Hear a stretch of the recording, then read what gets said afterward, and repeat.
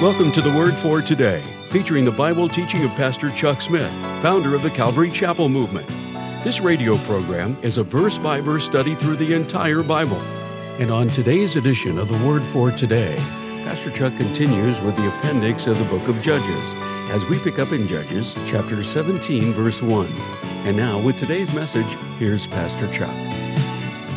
At this point, the book of Judges, as far as its history, ends. What remains in the book of Judges is not now in chronological order. This is an appendix to the book of Judges as we get into chapter 17. And it tells us basically of the moral conditions of the nation of Israel during this time after Joshua. And the stories, some of them take us clear back to the time immediately after Joshua. So if you can now shift gears in your mind and go in reverse, we've come to the end of the historic chronological order with Samson.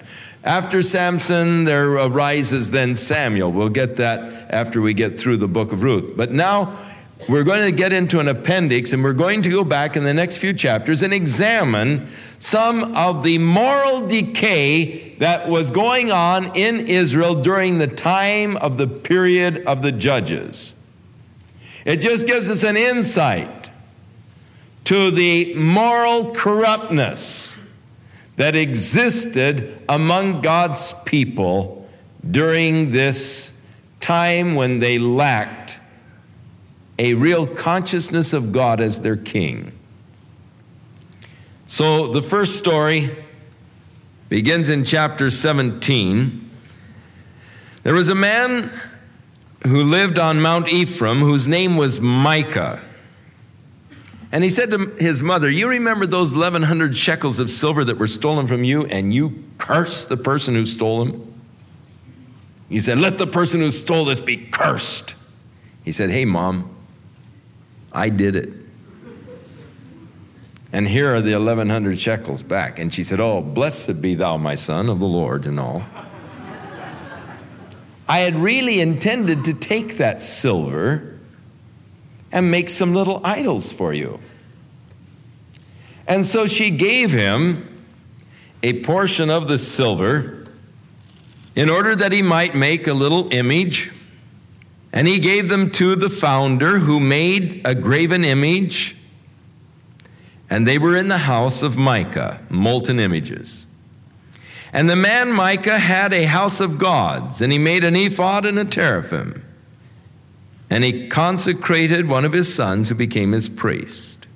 For in those days there was no king in Israel, but every man did that which was right in his own eyes. And therein is a insight into the moral degeneracy. They had lost the fact that God was to be their king. They had lost the consciousness of that fact. And every man, rather than being ruled by God, was doing that which was right in his own eyes. It was a period of anarchy. Everybody just did what he wanted to do, what was right in his own eyes. It is sort of what they are trying to bring to pass in this existentialism. Everybody just relate to experience as you feel that you should relate to it. There isn't any really right or wrong way. If it feels good, do it, you know. If it feels right, do it. And this is the kind of chaotic condition that was going on in Israel, this kind of anarchy where everyone was just doing what was right in their own eyes, not really following the government of God or the law of God. Now, Micah, in making these images, was not making really pagan kind of images, but images, no doubt, that would represent God to him. But in the second commandment, God had expressly forbidden making any graven images or likeness of God to bow down and worship. So he was violating the commandment of God, but trying to make an image of God.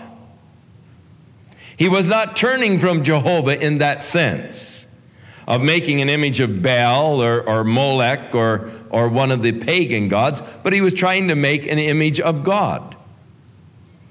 And then with the teraphim and the ephod, seeking to tie the whole worship of Jehovah together, making a little worship center in his house, where he has his own little idols in the house where he goes to pray and goes to worship. Now this was expressly forbidden by God. And yet, having lost the consciousness of God's presence, he is wanting something to remind him of the presence of God, and thus he's made his little worship center in his house with its little idols and all, the place where he could go and pray. His own little private altar. Now, whenever a person makes an idol, the very fact that he has made an idol indicates that that person has lost the consciousness of the presence of God. The second thing it indicates is that he is desiring to regain that consciousness of God's presence, and thus he has set up this as a reminder to him of God's presence. And thus it is actually speaking of a desire to regain something that is lost, of vitality of relationship with God. Whenever a person has to set up an image or an idol, it is a testimony that that person has lost something vital in his relationship with God. And he needs some kind of a little reminder to remind him of God's presence. And thus it is always a mark of spiritual deterioration. Any image, any idol of anything is a mark of spiritual deterioration. So it is important to note that Micah wasn't really turning his back on Jehovah, for he even speaks of Jehovah. But he has lost something vital in his relationship with Jehovah, which causes him to make these little images and set up a worship center as a place for his prayers. Now there was a young man who lived in Bethlehem, who was a Levite, and he was living there. But he departed from Bethlehem just sort of looking for a place to live. And he came to Mount Ephraim, to the house of Micah on his journey. And Micah said to him, "Where are you coming from?" And he said, "I'm a Levite from Bethlehem. And I'm journeying that I can find a place." Micah said unto him, "If you'll dwell with me and be a priest in my house, I'll give you 10 shekels of silver annually, and a new suit, and all your food." So the Levite went in.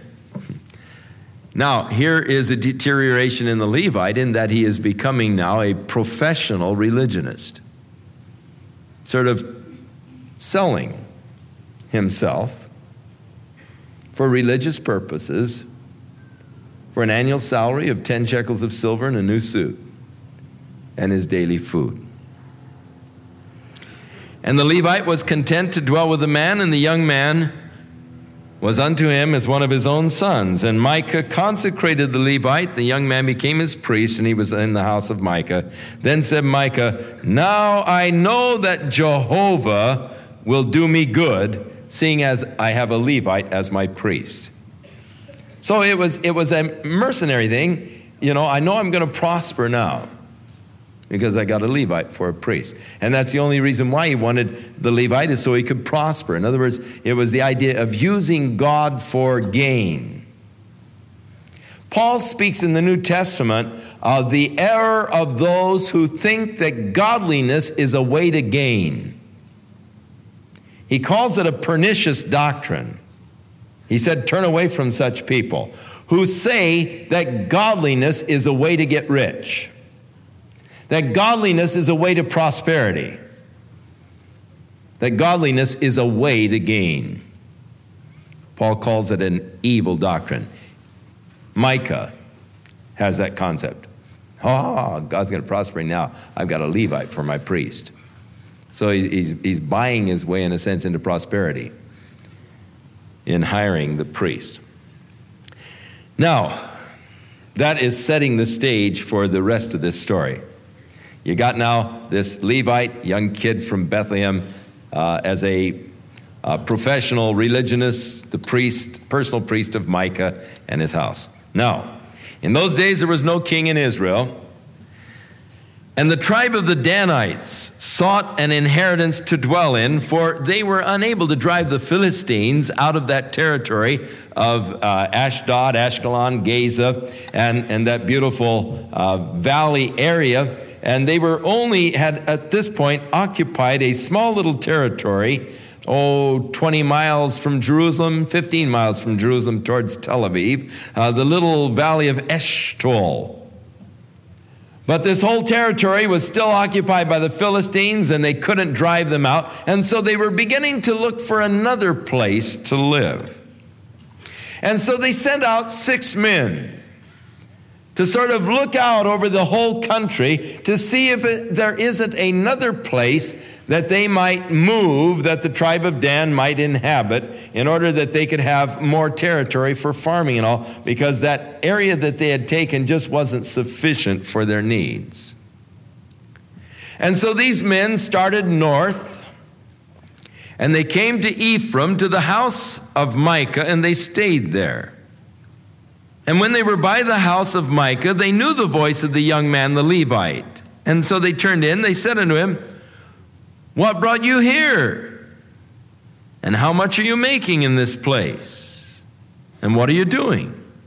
And he said unto them, "Well, I came to Micah, and he needed a priest, so he hired me, and he gives me 10 shekels of silver a year and a new suit, all my food. And I'm his priest." And they said, "Well, ask counsel of God for us, that we might know whether we're going to be prosperous in our search." And so the priest said unto them, "Go in peace, before the Lord is your way wherein you go." In other words, go in peace. God is going before you, and he's going to prosper you in your way. So the 5 men departed, and they came to Laish. And they saw the people that were there, how they dwelt carelessly after the manner of the Sidonians.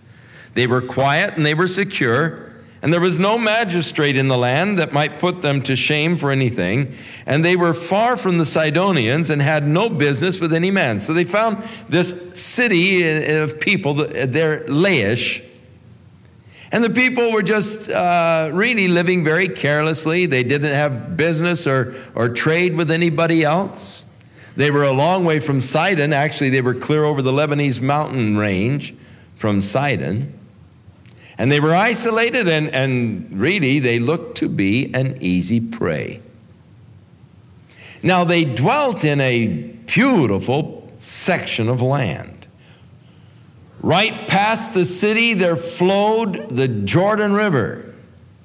And it was near the headwaters of Jordan, so there was no water pollution. The water was clear, it's great, and there's good farming territory around there, and it's just a beautiful valley, fertile valley.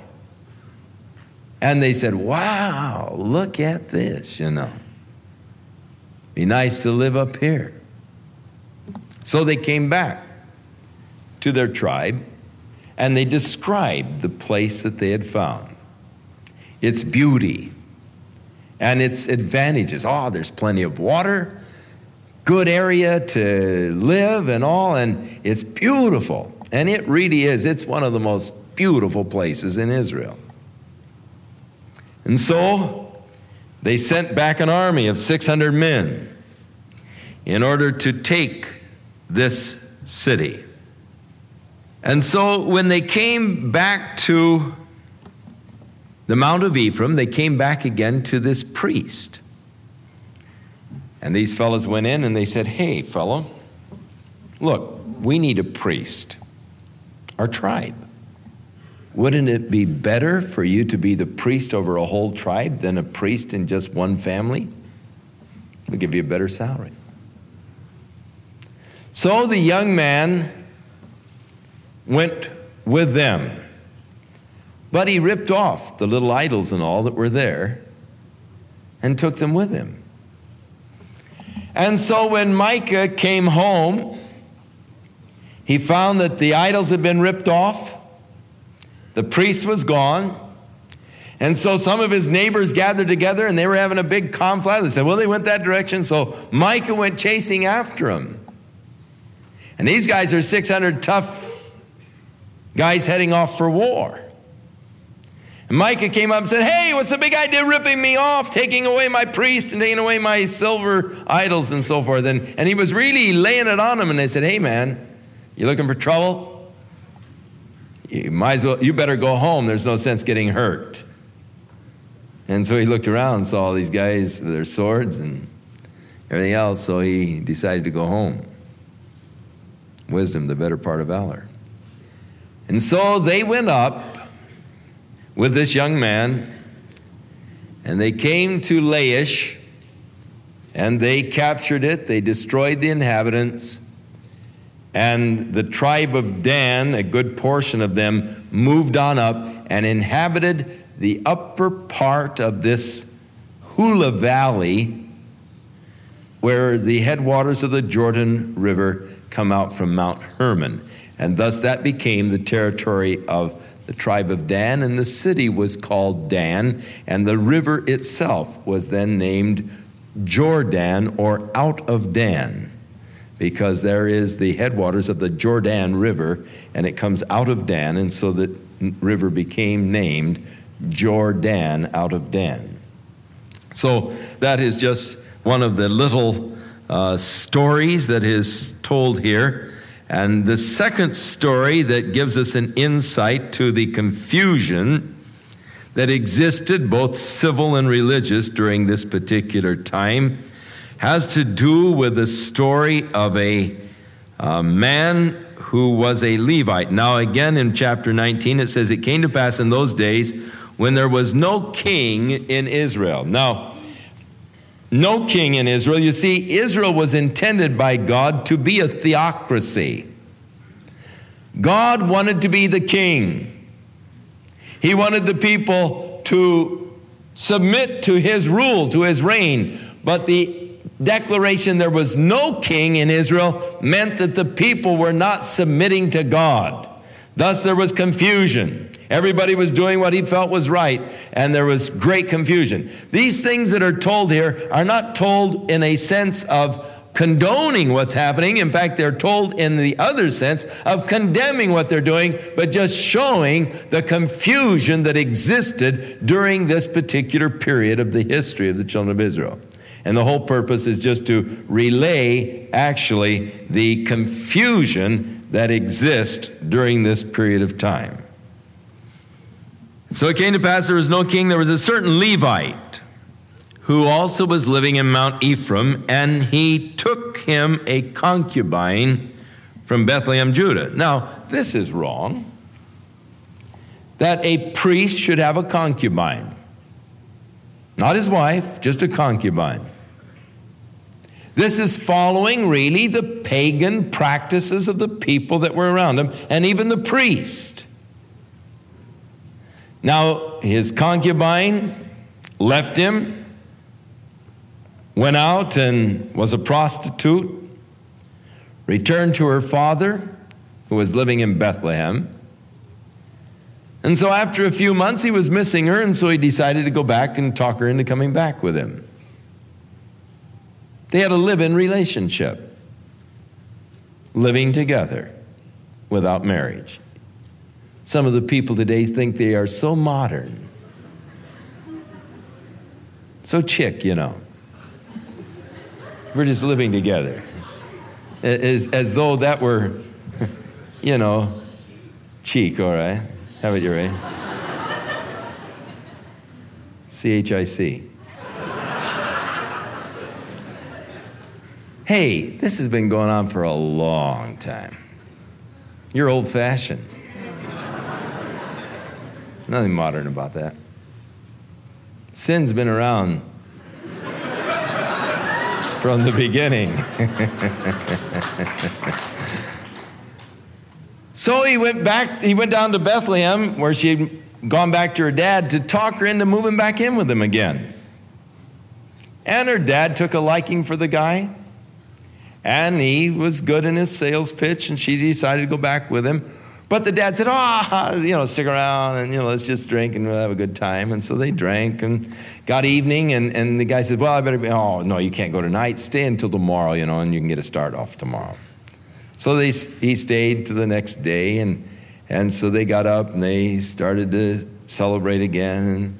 And they kept drinking through the day. And came evening, said, well, I better be going. You can't go. It's getting dark. You might as well wait until tomorrow and leave tomorrow. So he spent the night again, and, it's the same old thing. And in the afternoon, he said, hey, I've got to be going. Oh, no, spend the night. And tomorrow, get up real early and get a good start. He said, no, hey, I've got to go. So he saddled up the 2 donkeys. He took his servant and the concubine, and they started back towards Ephraim from Bethlehem.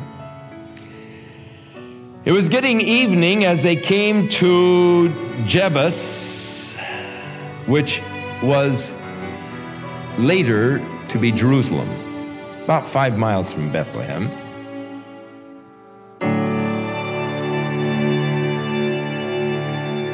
We'll return with more of our verse-by-verse Bible study in the book of Judges on our next broadcast, as Pastor Chuck continues to teach through the Bible, and we do hope you'll make plans to join us. But right now, if you'd like to order a copy of today's message, simply order Judges 17 through 19 when visiting thewordfortoday.org. And while you're there, be sure to browse the many additional biblical resources by Pastor Chuck. You can also subscribe to the Word for Today podcast or sign up for our email subscription. Once again, that's thewordfortoday.org. For those of you wishing to call, our toll-free number is 1-800-272-WORD, and our office hours are Monday through Friday, 8 a.m. to 5 p.m. Pacific Time. Again, that's 1-800-272-9673. If you prefer to write, our mailing address is The Word for Today, P.O. Box 8000, Costa Mesa, California, 92628. And now, on behalf of the Word for Today, we'd like to thank all of you who share in supporting this ministry with your prayers and financial support. And be sure to join us again next time as Pastor Chuck continues his verse-by-verse study through the Bible. That's right here on the next edition of The Word for Today. And now, once again, here's Pastor Chuck. May the Lord bless and keep you in the love of Jesus Christ. And may the Lord work in your life this week in a special way. And may you experience God's hand upon your life as He trains, as He teaches, as He develops His work of love and grace within your life, as He prepares you for the future and for those things that He wants you to possess of His grace and of His glory. May the Lord strengthen you and cause your life to be a witness for Him. In Jesus' name.